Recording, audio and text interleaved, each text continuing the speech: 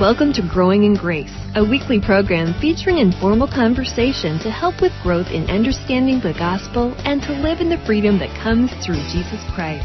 And now, here's the hosts of Growing in Grace, Mike Kapler and Joel Berizicki.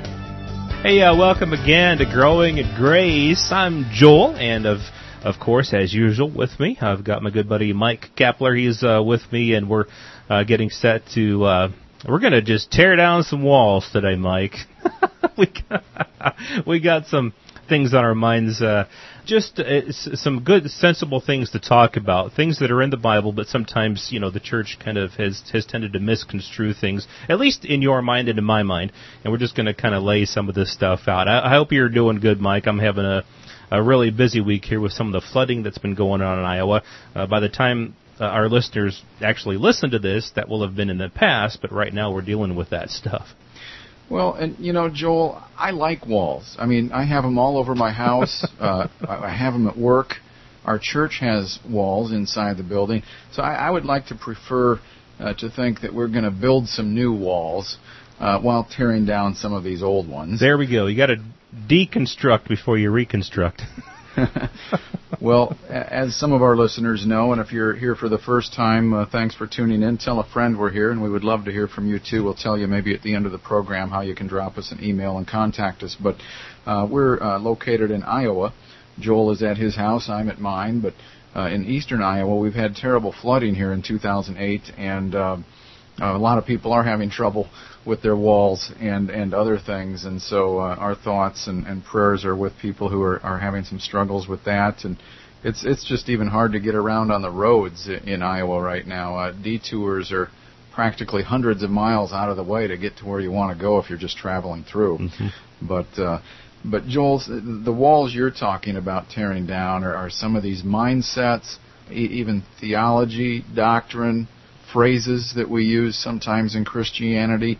I want to maybe start out with this. Back in the mid-'90s, I guess, probably around 1994, is when I was in my 30s at that time. I had been a Christian since about the age of 10. And so, I'd been involved in the evangelical church for quite some time.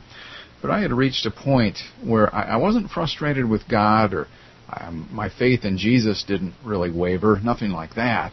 But I was frustrated with some of the contradictions that I began to see, even within myself and with some of the doctrine I had been taught, some of the doctrines that I had believed and held dear and were a big part of my life, but they didn't really seem to add up. In other words, sometimes we're preaching and teaching and believing one thing, but then we turn our heads over here and we say something that doesn't necessarily agree at all with what we thought we held to be true.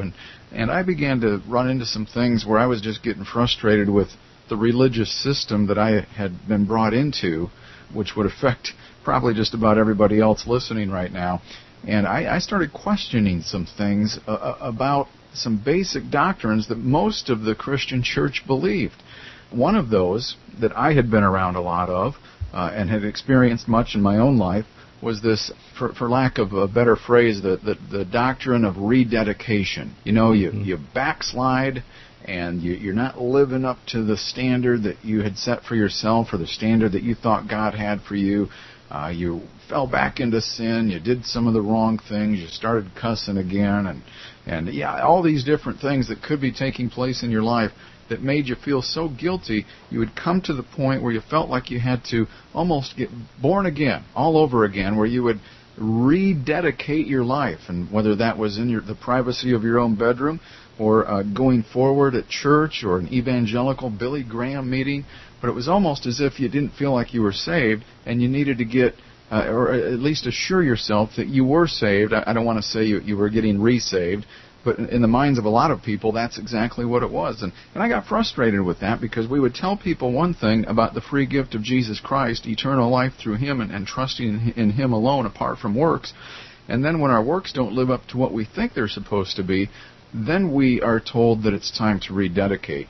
And I didn't think that was one of those things that added up. Yeah, that's one of those things where when I talk about deconstructing, before reconstructing, that whole rededication thing really had an impact on my life in, like you're saying, we'll say that it's free to come to Christ, but then when our works aren't measuring up, it's up to us to rededicate ourselves. And what I came to see, the way I came to see it was, what makes me think that it was up to my dedication in the first place that got me saved, or that was keeping me saved? Because, like you say, on the one hand, we'll say it was the blood of Jesus. It was the sacrificial death of Jesus Christ that saved us. Nothing that we did. It wasn't there was nothing we could do to save ourselves. And then yet, when we find that we're failing, it's up to us, and we got to rededicate ourselves. And I had to kind of deconstruct the whole idea that it was up to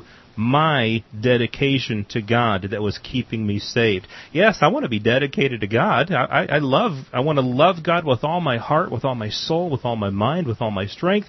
I want to serve people. I want to love people. But what I've come to understand, that's now a fruit of knowing God's dedication and His faithfulness to me.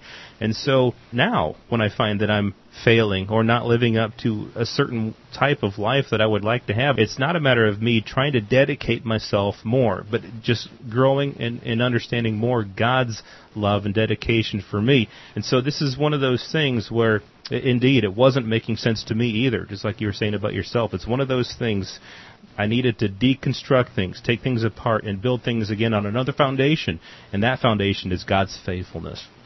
Well, yeah, so this so-called doctrine of rededication, I really don't think there is such a thing, biblically speaking, under this new covenant, because we talk about blessed assurance.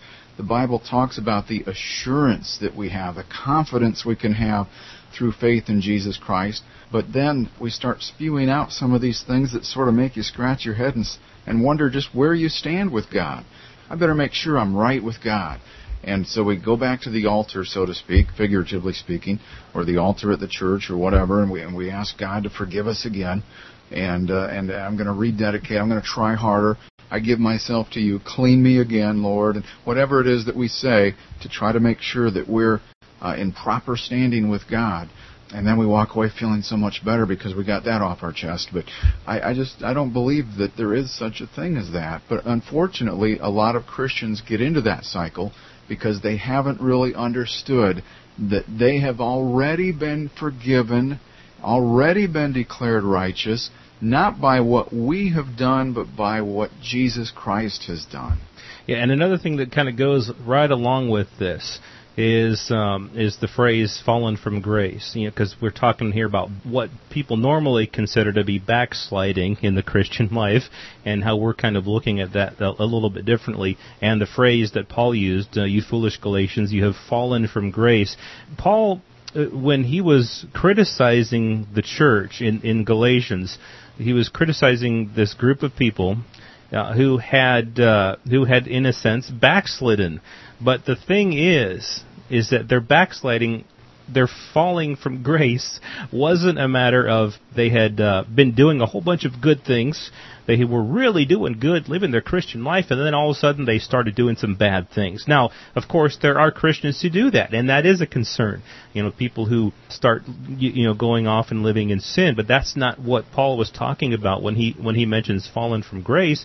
These people, the reason they had backslidden away from God and fallen away was because they had gone from trusting solely in God's grace, trusting that His grace not only saved them, but kept them. And that all of their works, everything that they did in the Christian life was a matter of God's grace and nothing that they had produced in and of themselves.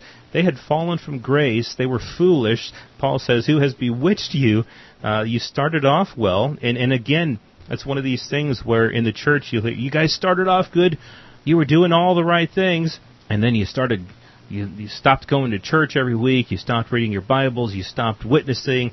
But really, that's not what falling from grace is. That's not what backsliding is in the sense that Paul's using it in Galatians. It's a matter of you started off well, and that is you trusted solely in the grace of God, and now you've fallen away from that. You're trusting again in your own works. That's exactly what he said. So if you had a preacher come to your church this weekend and started telling you that you, as a congregation, had fallen from grace. If that's the first time you'd ever heard that phrase, most people would think that I've fallen from grace.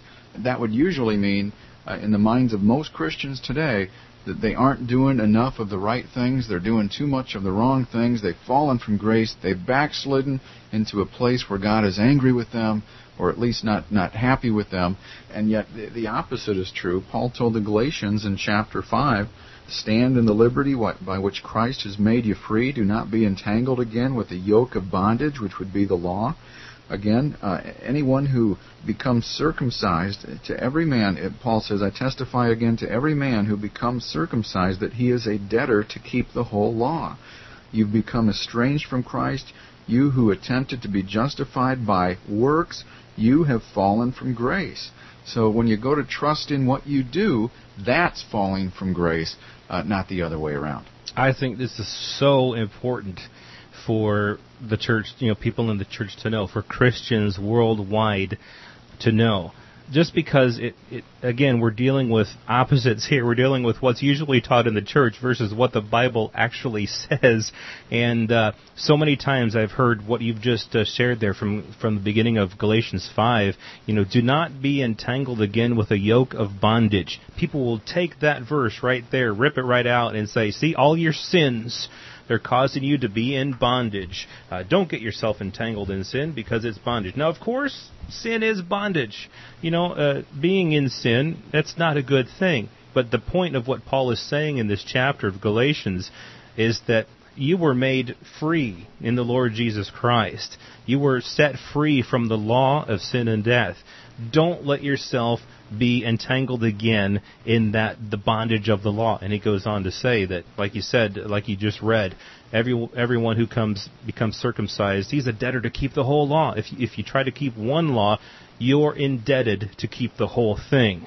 And you've become severed from Christ. You've become estranged from Christ if you're attempting to keep your justification by the law. You've fallen from grace. And so that's so important for the church to know. We got about a minute left, Mike. Any thoughts to wrap things up? Well, to wrap up on what you were just talking about there, Joel, obligated to keep the whole law, and that's why we call it the law. Sure, there were a whole bunch of laws, but what Paul is saying is if you're going to try to get on a soapbox of one law, you're obligated to keep all of the laws, all 600 and some laws become one. Just like if you were to break one law, you're guilty of having broken all of them. If you're going to try to keep a certain segment of the law, you're obligated to try to keep the whole thing. It's a package deal. And that's why it's such a bondage, because nobody could do it. There isn't a law that can make one righteous. If there was, one would have been given, Paul said earlier in the book. And so we'll have some more fun things to talk about when it comes to knocking over some of these doctrines or sacred cows. I look forward to it in the weeks ahead, Joel. Yeah, well, hey, man, this is fun. This is good stuff. Just getting to the truth, the nitty-gritty of the Word of God and the freedom that God has given us. If there's an opportunity for us to slip in our email address, Joel, or how people can contact us and let us know they're listening, go ahead and do that, and then we'll see them next week. Yeah, you bet. Check us out at graceroots.org. You can contact us through that website, graceroots.org, and we do hope for you to be with us again next time. You've been listening to Growing in Grace with Mike Kapler and Joel Beruzacki, a weekly program featuring informal conversation to help with growth in understanding the gospel and to live in the freedom that comes through Jesus Christ.